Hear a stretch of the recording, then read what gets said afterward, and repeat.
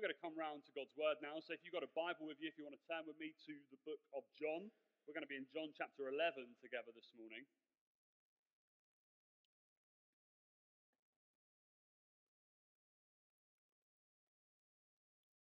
And this is what it says. Now a man named Lazarus was sick. He was from Bethany, the village of Mary and her sister Martha. This Mary was the brother Lazarus, now lay sick, was the same one who poured perfume on the Lord and wiped his feet with her hair. So the sisters sent word to Jesus, Lord, the one that you love is sick. When he heard this, Jesus said, this sickness will not end in death. No, it is for God's glory, so that God's Son may be glorified through it. Now Jesus loved Martha and her sister and Lazarus. So when he heard that Lazarus was sick, he stayed where he was for 2 more days. And then he said to his disciples, let us go back to Judea. But Rabbi, they said, a short while ago the Jews there tried to stone you, and yet you're going back? Jesus answered, are there not 12 hours of daylight? Anyone who walks in the daytime will not stumble, for they see by the world's light. It is when a person walks at night that they stumble, for they have no light. And when he had said this, he went on to tell them, our friend Lazarus has fallen asleep, but I'm going to go and wake him up. His disciples replied, Lord, if he sleeps, he'll get better. Jesus had been speaking of his death, but his disciples thought he meant natural sleep. So then he told them plainly, Lazarus is dead, and for your sake I am glad I was not there, so that you may believe, but let us go to him. Then Thomas, also known as Didymus, said to the rest of the disciples, let us go also, that we may die with him. On his arrival, Jesus found that Lazarus had already been in the tomb for 4 days. Now Bethany was less than 2 miles from Jerusalem, and many Jews had come to Martha and Mary to comfort them in their loss of their brother. When Mary heard that Jesus was coming, she went out to meet him. But Mary stayed at home. Lord, Martha said to Jesus, if you had been there, my brother would not have died. But I know that even now God will give you whatever you ask. Jesus said to her, your brother will rise again. Martha answered, I know that he will rise again in the resurrection at the last day. Jesus said to her, I am the resurrection and the life. The one who believes in me will live even though they die. And whoever lives by believing in me will never die. Do you believe this? Yes, Lord, she said. I believe that you are the Messiah, the Son of God, who is to come into the world. After she had said this, she went back and called her sister Mary aside. The teacher is here, she said, and he is asking for you. When Mary heard this, she got up quickly and went to him. Now Jesus had not yet entered the village, but was still at the place where Martha had met him. When the Jews who had been with Mary in the house, comforting her, noticed how quickly she got up and went out, they followed her, supposing she was going to the tomb to mourn there.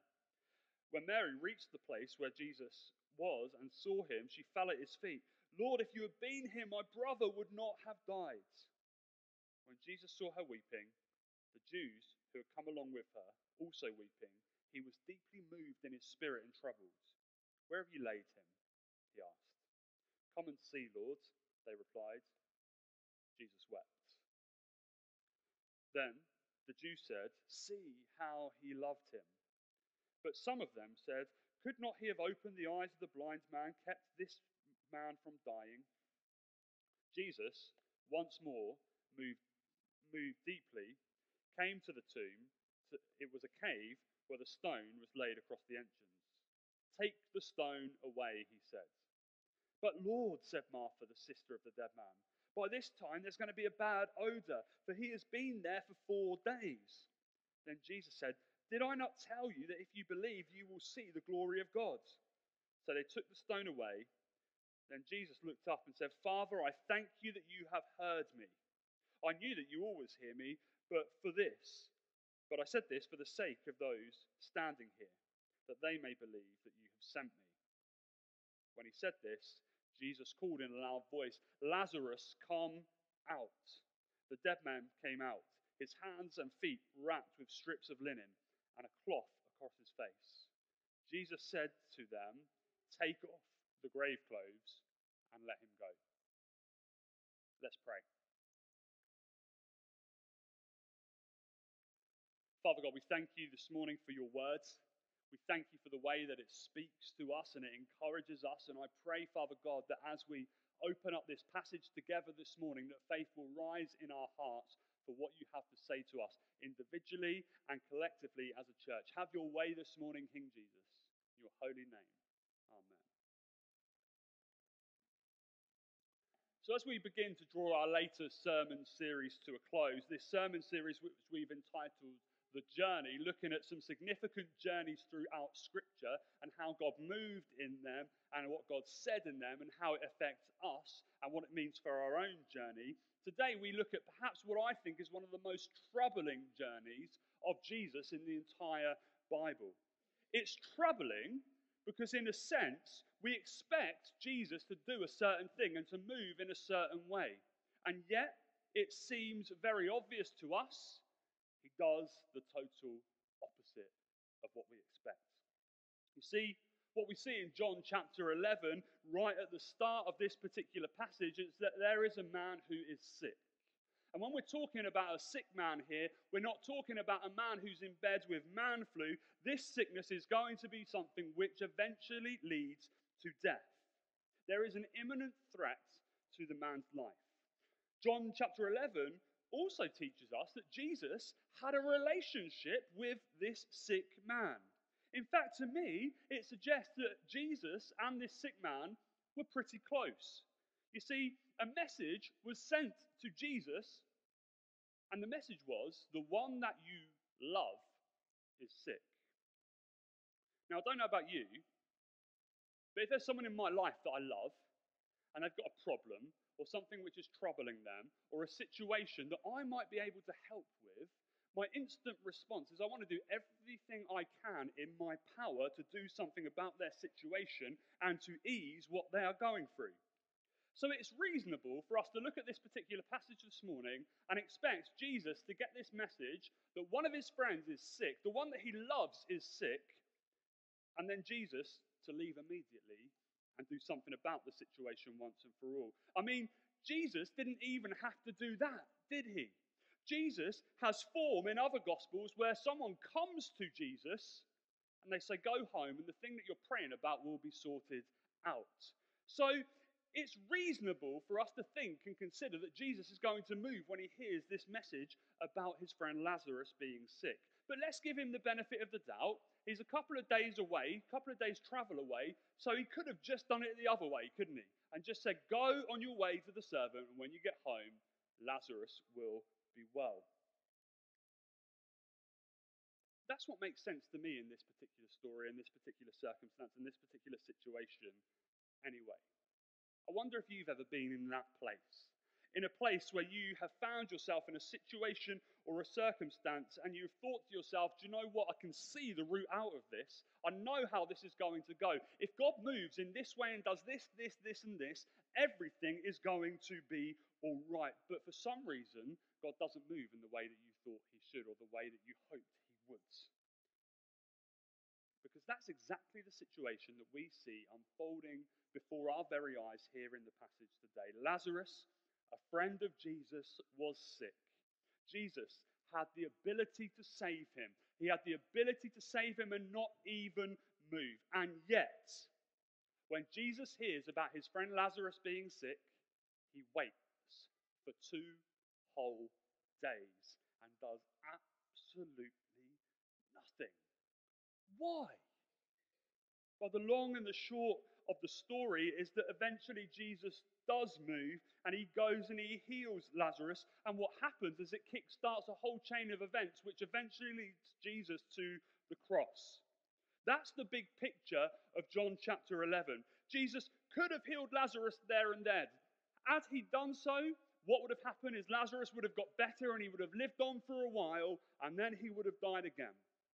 But the big picture of the story is that Jesus done something which ultimately led him to the cross and meant Lazarus could have eternal life when he died. The truth is, we may not always see what God is doing. We may not always perceive what God is doing. We may not understand where God is in our situation or our circumstance. But just because we don't see it doesn't mean that God is not in it.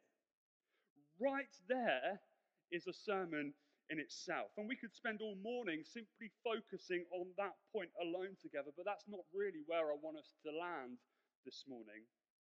You see, what we see on this encounter on the journey that Jesus takes here is a number of different responses along the way, which in many respects, I believe, speak into our lives individually and probably our life as a church at the moment and where we find ourselves. And I believe that as we continue to walk this journey as a church together, God is calling us to once again begin to catch a glimpse of some of these things that we might go deeper with Him. The first response that I want us to focus on this morning from this particular passage is the response of the disciples. You see, they don't fully understand or they don't fully grasp what is going on. They hear that Lazarus is sick and they wait with Jesus for 2 more days. And then Jesus says to his disciples, "Let's go." And at this point, the disciples are thinking to themselves, is this really the best solution right now? If we go with you now, Jesus, there is a chance we are going to find ourselves getting hurt. And Jesus turns round to his disciples and he says to them, Lazarus has fallen asleep. So at this point, they're like, great, that's perfect. If Lazarus is sick, the very best thing that he can do is to fall asleep. Because ultimately, when someone is ill, sleep and rest is the best thing for them. So then Jesus opens it up a bit more. And he says something which really blows my mind, to be honest. Verse 14 and 15 says this. He told them plainly, Lazarus is dead. And for your sake, I am glad I was not there, so that you may believe. But let us go back to him. Lazarus was sick, and for your sake, I am glad I was not there. Jesus, you shouldn't be saying things like that. After all, you've told us before that you came to heal the sick. Why on earth would you say that you're glad you were not there when your friend, the one you loved, was sick? Remember that we're talking about this in the context of a bigger picture. We, sitting here today, know the end of the story. We know that Jesus eventually does go to Lazarus and does heal Lazarus, which sets that plan into motion for the whole of humanity. But before that, there is a realization that the disciples are still walking in fear. And they don't fully understand or grasp the one that they are walking with. Miracles weren't a new thing for the disciples. They would have grown accustomed to seeing Jesus perform miracles probably on a daily basis. In fact, resurrections weren't even a new thing for the disciples. There are 2 accounts of resurrections in the Bible before we even get to the story of Lazarus. But this one is different. You see, by going to Lazarus, at this point, with everything going on, they were walking into the unknown. This was dangerous for the disciples. That's why Thomas later on says, let us go with Jesus that we might also die. And not only that, the previous resurrections that Jesus had performed were slightly different to this one. You see, the previous resurrections were very much instantaneous. Someone dies, Jesus shows up, and he sorts it out and raises them to life. Lazarus, though, had been in the tomb for 4 whole days. And in the temperature of the Middle East, his body would have begun to decompose very, very rapidly. There couldn't be a comeback from this situation, could there?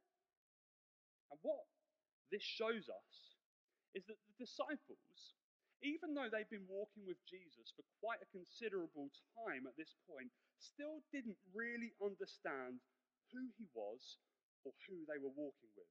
They still hadn't fully grasped that Jesus is the Alpha and the Omega, the beginning and the end, the one that with a word brought everything into being. They still didn't fully understand that this Jesus is the great I am, the one for whom nothing is impossible. So even though they walked with him, they still walked in fear. I wonder for how many of us our own walks with Jesus looks a little bit like that. Maybe you have been a Christian for many, many years. Maybe you have walked with Jesus for a long time, but you have never really seen the power of God move in your life. What it appears that Jesus is doing here with his disciples is putting them in a situation where they needed to learn to rely totally and utterly upon him. You know, sometimes God does that with us as well. He'll place us in a situation or a circumstance which is slightly uncomfortable, in a place where we need to learn to rely totally and utterly on him, because if we don't, everything else falls flat. For me, the picture that conjures up in my mind is the picture of an ice skater. You may or may not believe it looking at the way I'm built and my frame, but actually I am a pretty good ice skater. When I was younger, the way that I would get around Portsmouth, because Portsmouth is incredibly flat, was on a pair of rollerblades. I would rollerblade absolutely everywhere. At any time, that's how you would see me, on a pair of rollerblades. And that skill translated to an ice rink. But I remember the first few times I ever went ice skating. And like anyone, when you first go ice skating, you kind of do this weird walk, don't you, around the sides, where you're kind of holding on to the edge, trying to keep your balance, and going around the outskirts of an ice rink. But sooner or later, what you realise is that even though to some degree that feels quite safe, it's absolutely rubbish because it's boring. And you just end up walking around the outskirts of the ice rink. And sooner or later, you might get a little bit braver and start to skate a little bit away from the edge until you finally plucked up the courage to find yourself in the middle of the rink. And at first, it feels fine. You're in the middle of the rink, and actually, it all feels okay. But then it suddenly dawns on you just how far you are away from the side of that ice rink, and the fear begins to kick in as a result of that. So you pretty quickly make your way back to the side and start that weird walk with everyone else around the rink. But after a while, a greater realization begins to dawn. You see, the center of the ice rink is actually the safest place because hardly anyone goes there. Everyone's too concerned about doing the weird walk around the side. Even though it feels like you're out of your comfort zone, even though it feels a little bit daunting to be away from the edge, what you realize is it's the best place to be. And when it comes to God, sometimes he will take us away from the edge, from the seeming safety of holding on to what we hold on to a place where we have to fully rely upon him. It feels scary, but let me tell you, it's the safest place to be. Being in the center of his will. And that's what's going on for the disciples here. They knew that going back meant possible death. They knew that going back meant there was nothing they could do about their own personal situation and walk. But by trusting in Jesus, they've begun to see who he truly is. Where is God calling you to trust right now, that you might see a mighty move of God in your life? Jesus, who initially seems inactive, does move, and he does go back. And when he goes back, he is greeted by one of the sisters of Lazarus, a lady called Martha. Martha, naturally, is distraught by what has happened to her brother. And what she says to Jesus in verse 21 is this: Lord, if you had only been here, my brother wouldn't have died. The fact of the matter is, Martha looked at Jesus and she knew that Jesus was the one who could make the difference. And in verse 22, she recognized that even now, even in this hopeless situation, in this hopeless circumstance, Jesus could still make the difference. She says this to Jesus in verse 22, but I know that even now, God will give you whatever you ask. In other words, Jesus, my brother is dead, but you can still do something about this situation. But what I find remarkable about this passage is that a little later on, she appears to contradict this statement of faith that she makes. You see, Jesus eventually says, okay, let's do something about this situation. Move the stone from the tomb. And Martha says in verse 39, but Lord, by this time there'll be a bad odour because he's been in the tomb for 4 days. On the one hand, she's confessed that everything is possible with God. But then she seems to go on to question the validity of that statement by effectively saying, Jesus, there's nothing really you can do about this at the moment because he's going to stink. And you know what? Sometimes I wonder, do we do exactly the same when it comes to God? We sing songs like Indescribable that we sung at the beginning, don't we? Where we talk about the greatness and the majesty of God and how wonderful he is and how he sends lightning bolts places and brings snow and all of this sort of thing. And we say that nothing is impossible with God. We say that we believe that God can do anything. And yet when it comes to it, when God asks us to step up or step out, we say, God, are you really sure? That's what you're calling us to do? That sounds a little bit risky. Listen, God, I know that you're all powerful, but that sounds a stretch even for you. You know, I believe, church, that as a church collectively, God is calling us out of our comfort zone to a place where we can fully rely on him for everything. What do I mean by that? Well, let's define what a comfort zone actually is. Wikipedia says this about a comfort zone. It says the comfort zone is a psychological state in which a person feels familiar, at ease, in control, and experiences low anxiety and stress. In the zone, a steady level of performance is possible. It goes on to say that where our uncertainty, our scarcity, our vulnerability are minimized, where we'll believe that we have access to enough love, food, talent, time, admiration, where we feel that we have some control. Do you see that? The comfort zone is in direct opposition to God's will and his plans for our life.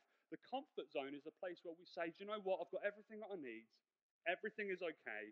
I don't need to worry because everything is fine because I've sorted my life out. Whereas Jesus says these words in Matthew 8:25 to 27. Therefore, I tell you, do not worry about your life, what you will eat or what you will drink, or about your body, what you will wear. Is life not more than food and the body more than clothes? Look at the birds in the air. They do not sow or reap or store away in barns, and yet your heavenly Father feeds them. Are you not much more valuable than they? Can any one of you, by worrying, add a single hour to his life?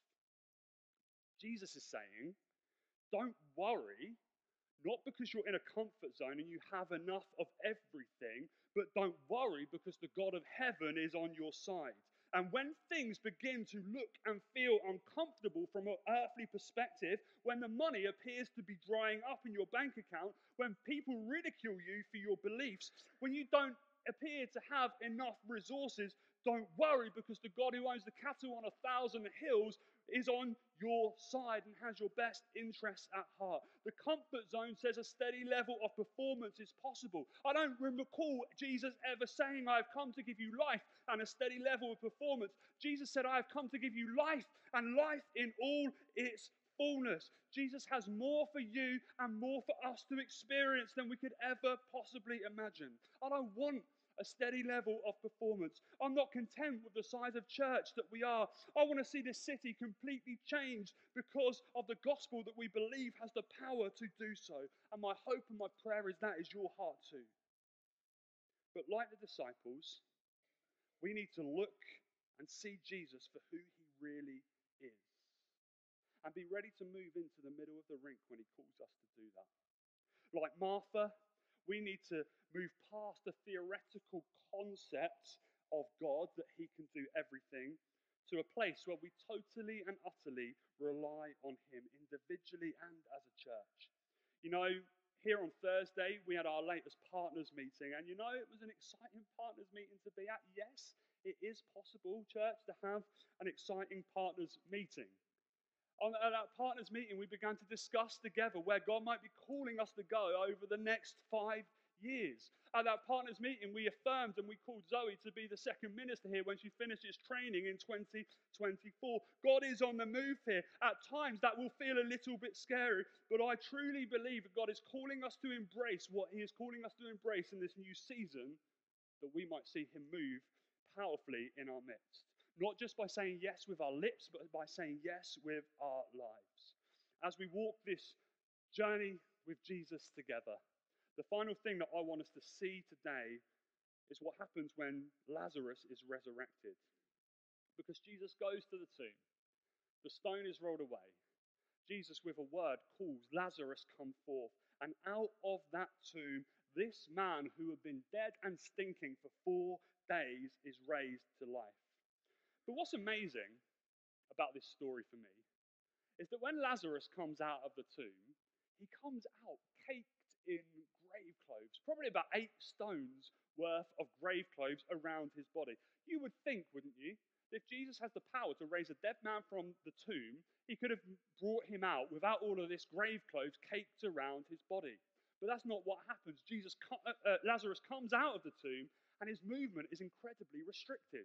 He comes out like something from a horror movie, like a mummy from a horror movie. He cannot move. And what happens? Jesus turns to the crowd and he says to them, you remove his grave clothes. You see, what's happened in the life of Lazarus at this point is that internally, recomposition has happened. He is brought back to life. But what's happened on the outside is he's still carrying all this baggage that had been there from the start. And Jesus turns to the people and he says, you remove the grave clothes. It teaches us something about the nature of salvation. There is a nature to our salvation which is communal. It's communal in the fact that when we come to Christ, like Lazarus, recomposition happens in our lives and in our hearts. We're made anew. We're brought to life. But often we're still carrying around with us the grave clothes and the baggage from our old life. The past sins, the past hurts, the past regrets. And it still weighs us down. And you know, there's a nature to salvation which is communal because we are called to help one another work out our salvation with fear and trembling. We're called to walk this journey together and help one another remove the grave clothes. The journey of salvation cannot be a journey which is walked in isolation. We need one another as the people of God. That's why you cannot say, I love Jesus, but I don't like his church. Because here's the thing. Jesus loves his church. He died for his church, and he's coming back for his church. And he uses his church to help us to draw closer to Jesus and to fully embrace Christ. We need one another if we're going to be people who see Jesus for who he truly is, and we're going to walk out of that comfort zone that we're called to stay away from. We need one another to help us truly repent and leave behind our old ways and to follow him. So, church, the call this morning individually and collectively is simple. Let us look to Jesus today and see him for who he truly is. And wherever you are out on your journey of faith today, let's take a step. Don't allow your faith to stagnate. Don't allow your faith to be a merely theoretical concept. Don't allow your belief in Jesus to simply stop in your head. But today allow it to penetrate your hearts and then be moved to action. And once again, let's commit to walking this journey together, knowing that true freedom in Christ is found when we do this walk with one another, helping each other to remove the grave clothes. I wonder this morning what step God might be calling you to take. I wonder where God might be calling you personally to trust today. I want to finish with a refrain of a song which was shared by a partner at our partners meeting on Thursday, which says, Spirit, lead me where my trust is without borders. Let me walk upon the water wherever you may call me. Take me deeper than my feet could ever wander, that my faith might be made stronger in the presence of my Saviour. Why don't we stand, church?